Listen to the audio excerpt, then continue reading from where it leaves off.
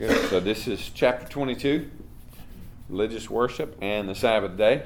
Like I say, I think we're going to have enough to talk about here in this first section that we will stick here for a while. But so I just want to read that that section, paragraph, and then we'll sort of talk through a few of these things and maybe have some good discussion. I think this is very, very important.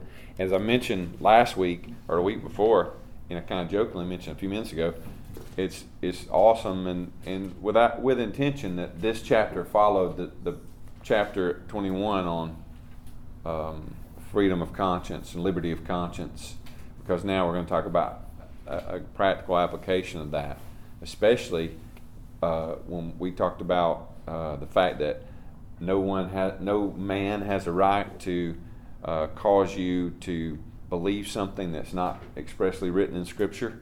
And so we're going to see that now with this first section and these things we're going to talk about. So it says, the light of nature demonstrates that there is a God. This is pretty much chapter 1 of Romans. The light of nature demonstrates that there is a God who has lordship and sovereignty over all things. He is just and good and does good to everyone. Therefore he should be feared, loved, praised, called on, trusted in, and served with all the heart and all the soul and all the strength. But the acceptable way to worship the true God is instituted by him, and it is delimited by his own revealed will. Thus he may not be worshipped according to human imagination or inventions or suggestions of Satan, nor through any visible representations, nor in any other way that is not prescribed in the Holy Scriptures. Now, I want to point out, because this was pointed out to me, and I think it's very important. I got to find it, though.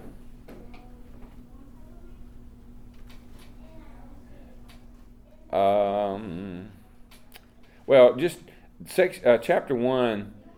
This is a lot of this is based on chapter 1, and just the idea that God in His sovereignty has revealed things to us, and we have no right to act outside of what God has revealed to us, or make up things opposite, contrary to the Word, and so forth. So, anyways, we'll probably look back at that later, chapter 1. If you get a chance, you can look at that and see that. But some very interesting language here. I think the light of nature, this whole phraseology, straight, like I said, from Romans chapter 1, just there is a God. I mean, people can't look at nature. They try to, but Romans 1 says all they're doing is suppressing the truth in unrighteousness. They know the truth.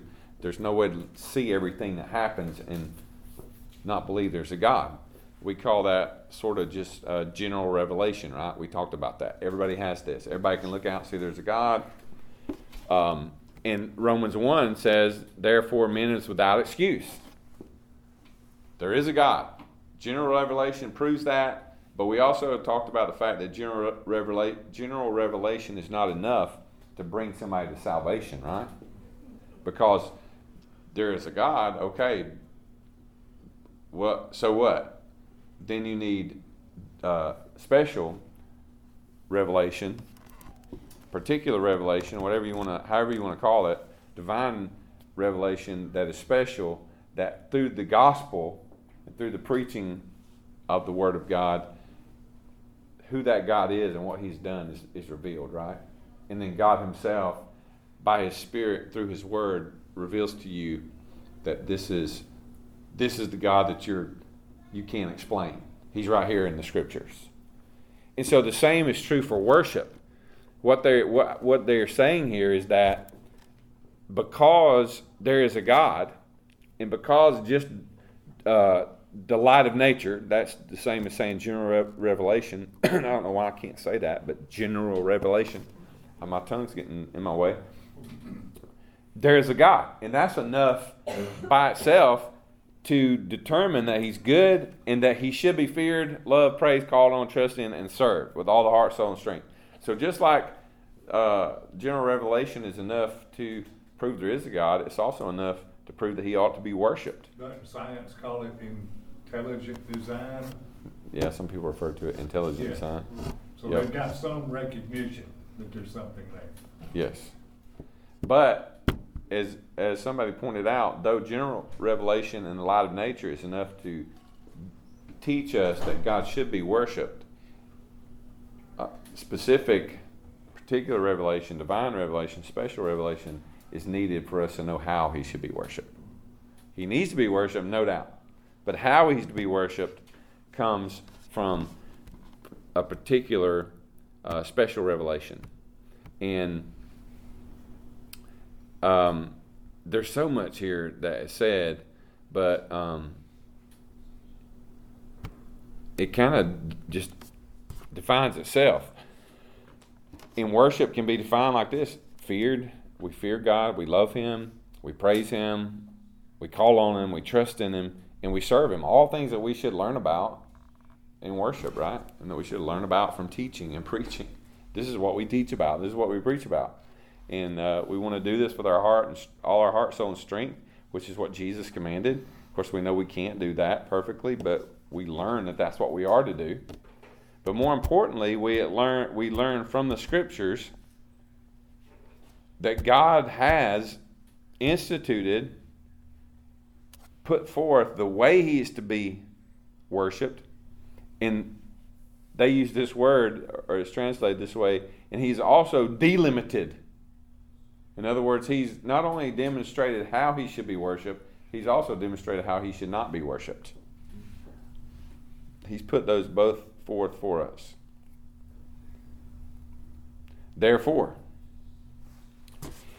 he cannot, or he may not, be worshipped according to, one, human imagination. Now, I read a lot of ways to define this. This will be anything that the human mind could think of.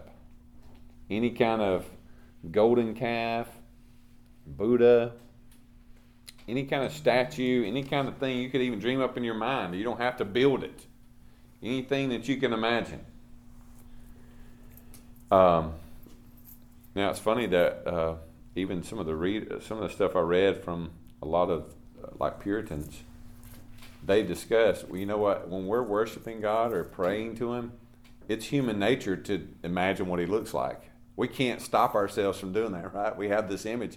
And they say, but we ought to even repent of those images, because nothing we could think of or imagine and build in our brains will compare to what God's really like. So they acknowledge that, hey, we all do this, but don't do it, because God's not to be worshipped according to human imagination. And we certainly shouldn't do, as many humans have done throughout the ages, take what's imagined in our brains and build it and then worship that, right? Or even worship God through that. Because if you remember, that's exactly what the Israelites did when Moses went up on the mountain and came back down. They built a golden calf. But they weren't worshiping the golden calf. They were saying, we're worshiping the God who brought us out of Egypt. And they imagined up the golden calf to worship him through something. I don't know. It's wild. So human imaginations or inventions, which again, anything that people can come up, any devices. Now it's interesting, if you read even old Baptists, but certainly Puritans, I mean, so much of what's brought into church these days, man, they would have kicked it out and burned it. I mean, anything. You know, they're very, and we're going to talk about this idea of regulative principle before we leave, but they're very, staunch about that. If you can't open the Bible and show me this is how God's called us to worship, then don't be bringing that into church. And they pointed out all kinds of stuff. I wish I could find this little quote here. Maybe I can. Oh, this is it. This is a Baptist that said this about that. Inventions. Antichrist, He would bring in altogether carnal things. He would add 100 inventions of his own, as building sumptuous temples, railing in of the communion tables and then turning them into altars, and such kind of apish gestures, foolish garments, heathenish music, all which was carnal worship, the devices of men to please children and fools with, exceedingly much against the very life and soul of godliness, and the only rule of worship in the Word of God. So, you can decide for yourself what inventions of men is. That's what they thought it was. Kind of anything that men could think up and do in the church that you couldn't find in the Bible, they didn't like it. Yeah, and apish. They used words that apish gestures, foolishness, heathenistic. And then the next thing is, now this one's kind of a little wild, suggestions of Satan. Now, it seems that this is not necessarily them thinking that the devil is, sitting up here whispering in your ear, hey, try to do this in church or whatever. But it's more like seeing something in the world and then trying to incorporate it into the church. Seeing that which is in the world and entertainment and, tickling people's fancies, that's of Satan. And then you try to bring that into the church, that would be a suggestion of Satan. So not that, the devil's whispering in the preacher's ear to do stuff that they shouldn't. But anyways, and then of course visible representation would be, we've kind of already talked about that, but sort of the same thing. Any way of devising what God looks like. But of course they reference Exodus 20, went away, 4 through 6. Of the Ten Commandments, you shall not make for yourself any carved image, any likeness of anything that's in heaven above, or that's on earth beneath, or that is in the water under the earth. You shall not bow down to them and serve them, for I, the Lord your God, am a jealous God. Right? And so, any kind of pictures, artist renditions of God or Jesus, none of that stuff would have been allowed into worship, right? And I think that's why we, I hadn't even got to the nativity sets yet, and he's already walking out. But it's one of the reasons I've been very careful, and I did this even when I was at a previous church, took down stuff like that because I think it's very serious. I mean, now I mentioned nativities, and we can have that discussion.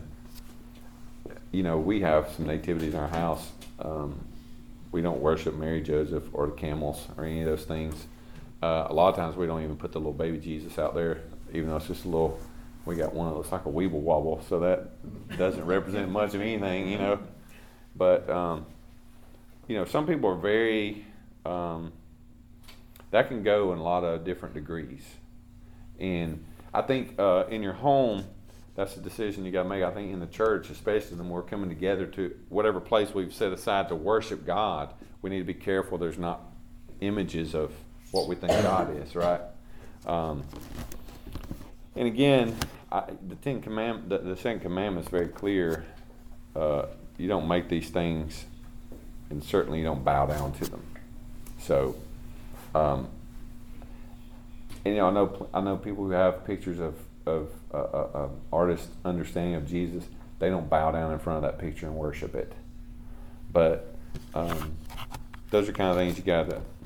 I'm not here to try to tell you how to do all that stuff at your house. You got to decide that stuff. But I think it is important because what we're talking about here is worship specifically, and when the people of God come together to worship. That these are things that are not to be, certainly not to be a part of worship. Now, of course, again, they are battling, they're fighting against Roman Catholic worship and all the relics and all the idols and idolatry and the things that were going on then. And so that's why they've got this in here. Because it says, nor in any other way that is not prescribed in the Holy Scriptures.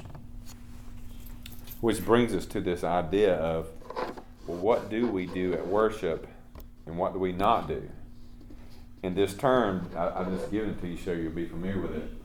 It's called the regulative principle, and that is basically the belief that what's being put forth here, what happens at worship?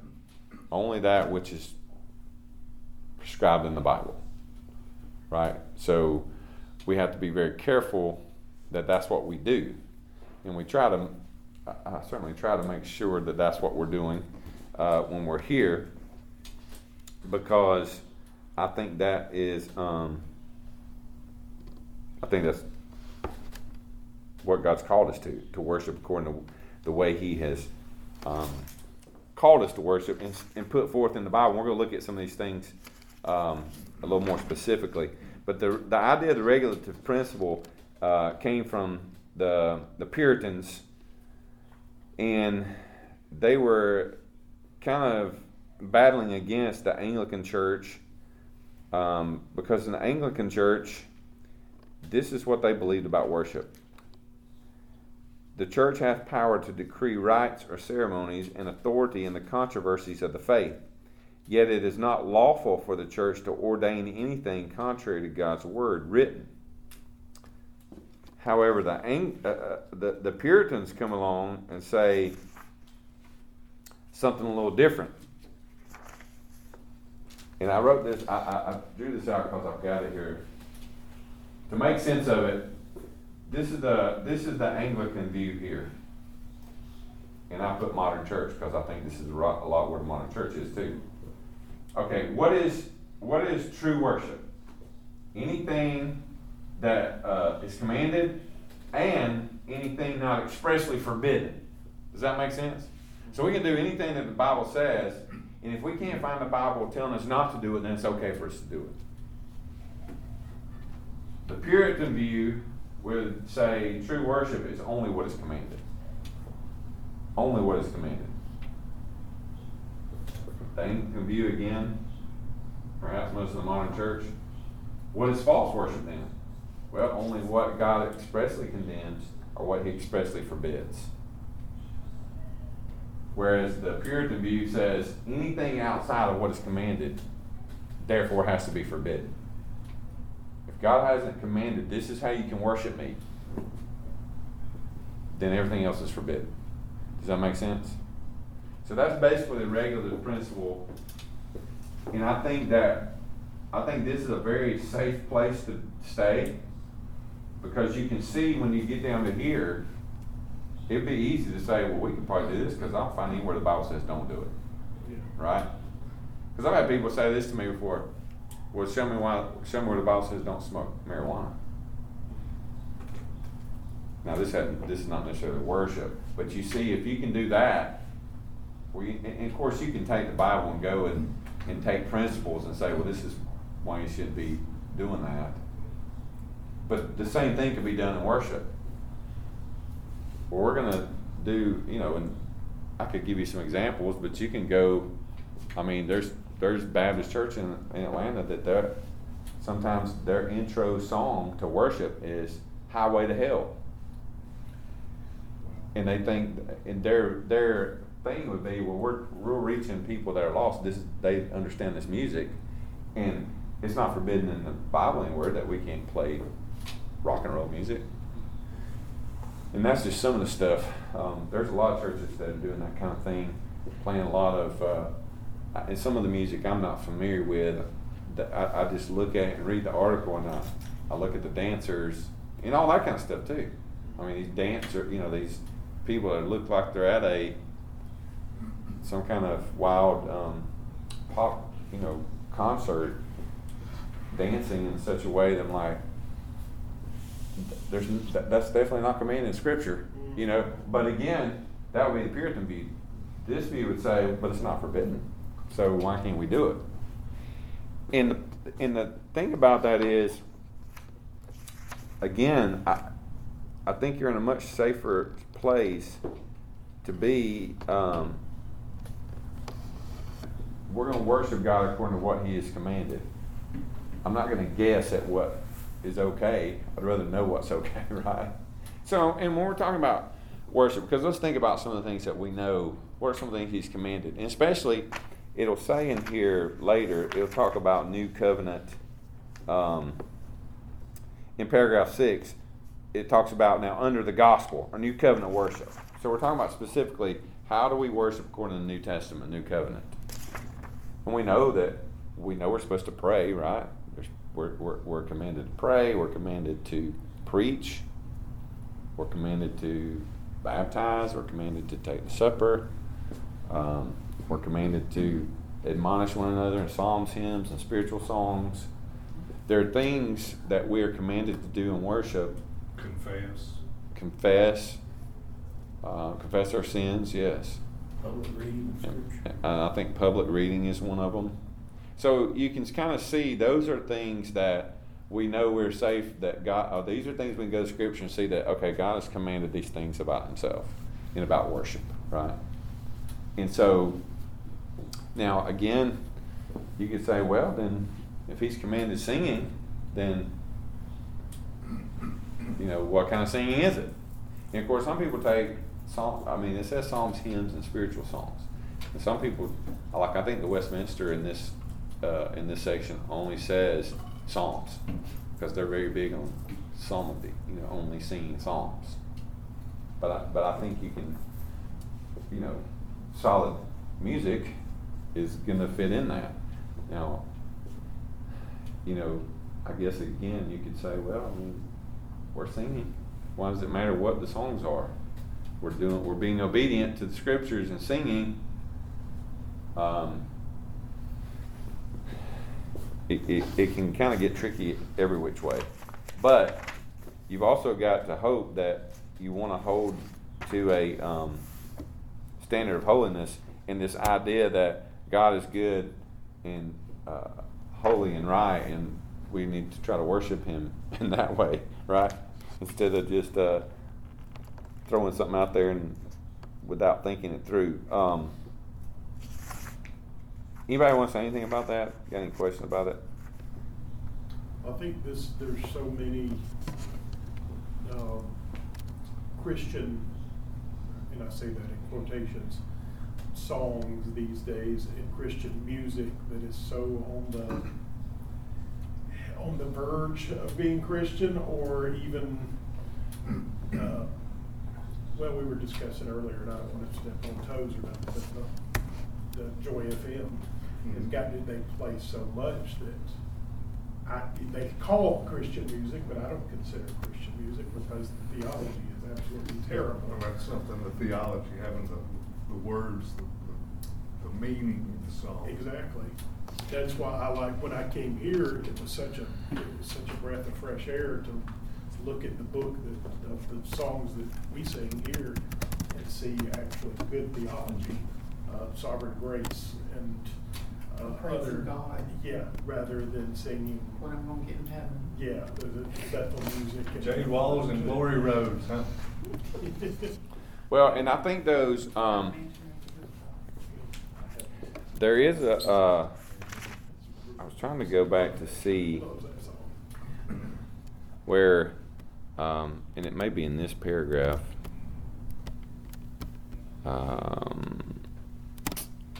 we can keep talking, I don't mean to interrupt you. No, you're good. That's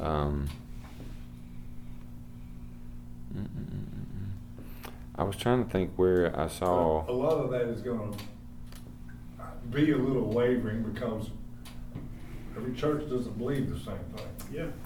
So some of the more liberal churches are going to have a little bit more liberal music. Right. They're within their context, but And some of the songs that that are considered Christian music now today are so subtle. well, they don't even have God or Exactly. Christ in them. They just are about love and Right. embracing, and They can either be construed as a Christian song or as a love song. Yeah. Jesus is my boyfriend. Yeah, Yeah. like just as an example, me and Luke were talking the other day about Lauren Daigle being one of those that seems like all her songs could be construed as a love song or a Right. Christian Yeah. song. That's They what I'm never saying. mention Jesus. It's Amy just Grant's the same way. Amy Grant. She used Yeah, to be the a same lot of way. the popular. Yeah. Well, and what I alluded to this earlier, and I was getting ahead of myself, but back in chapter 1 section 6, this is what we read about the whole counsel of God concerning everything essential for his own glory, man's salvation, faith, and life is either explicitly stated or by necessary inference contained in the Holy Scriptures.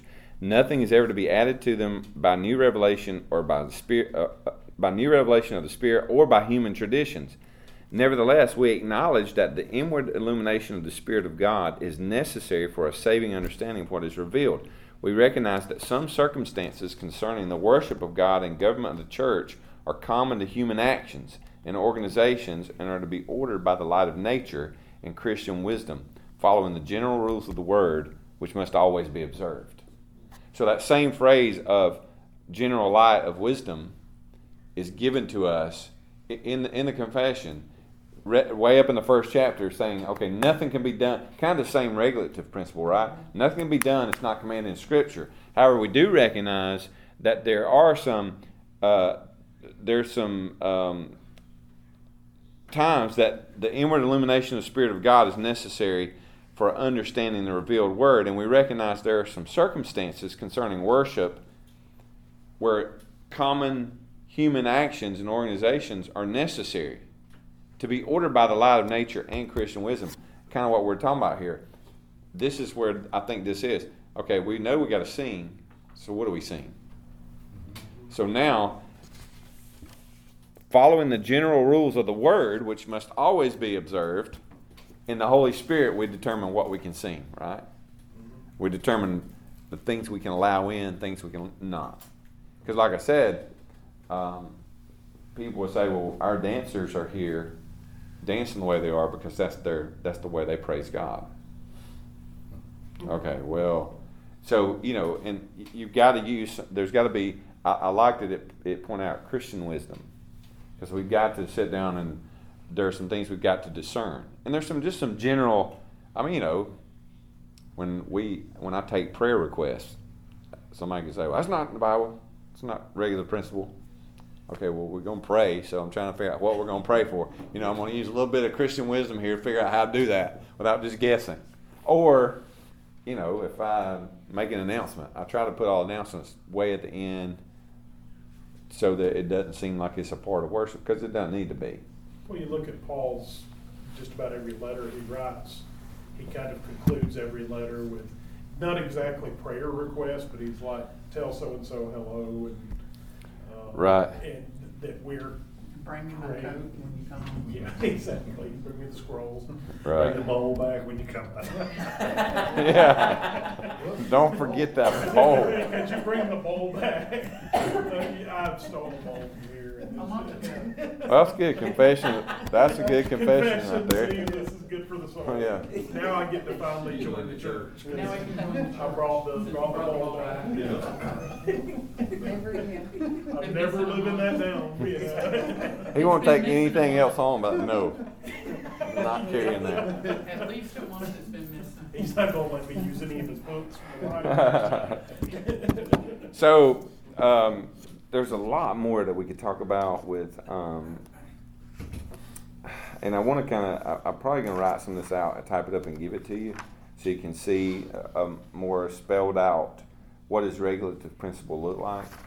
Because one of the things, we're talking about New Testament worship, but Where do we get most of our liturgy from? How does it actually, is it in Acts? Is it out of the churches? Where do we actually see? I think it's just a combination, of things that Jesus taught, things that he told his disciples, and then things we do see.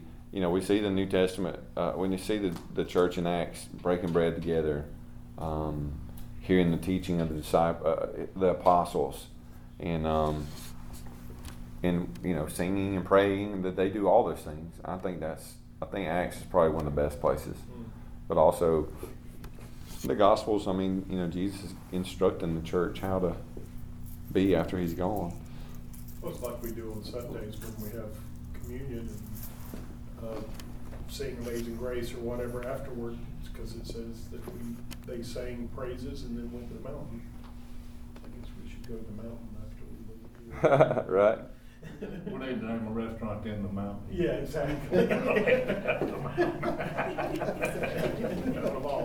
There's and going back to the Old Testament though, which is the foundation of the way we worship.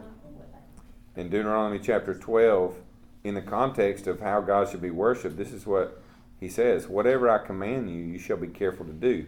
You shall not add nor take away from it." And it's very clearly the reason I can't deal with this too is because of, if you remember in Leviticus 10, Nadab and Abihu, who offered stranged fire. And a lot of times people say, well, they did something they weren't supposed to. Yeah, but when you read it, it says clearly they offered strange fire before the Lord. And expounds in the very next clause, it's not fire which God had forbidden. It doesn't say they did something that God had forbidden. It clearly reads the fire that they offered had not been commanded. So they were going against what had been commanded. It hadn't been forbidden, but it hadn't been commanded. And if you know, they both were dead by God. The true God in the wrong way. They're worshiping God in their own way. Like Abel, Cain and Abel. Yes. And actually, we ain't got there yet, but I want to share this with y'all so you can think about it. See, you may have already thought about this, but this came to me when I was reading this thing. I'm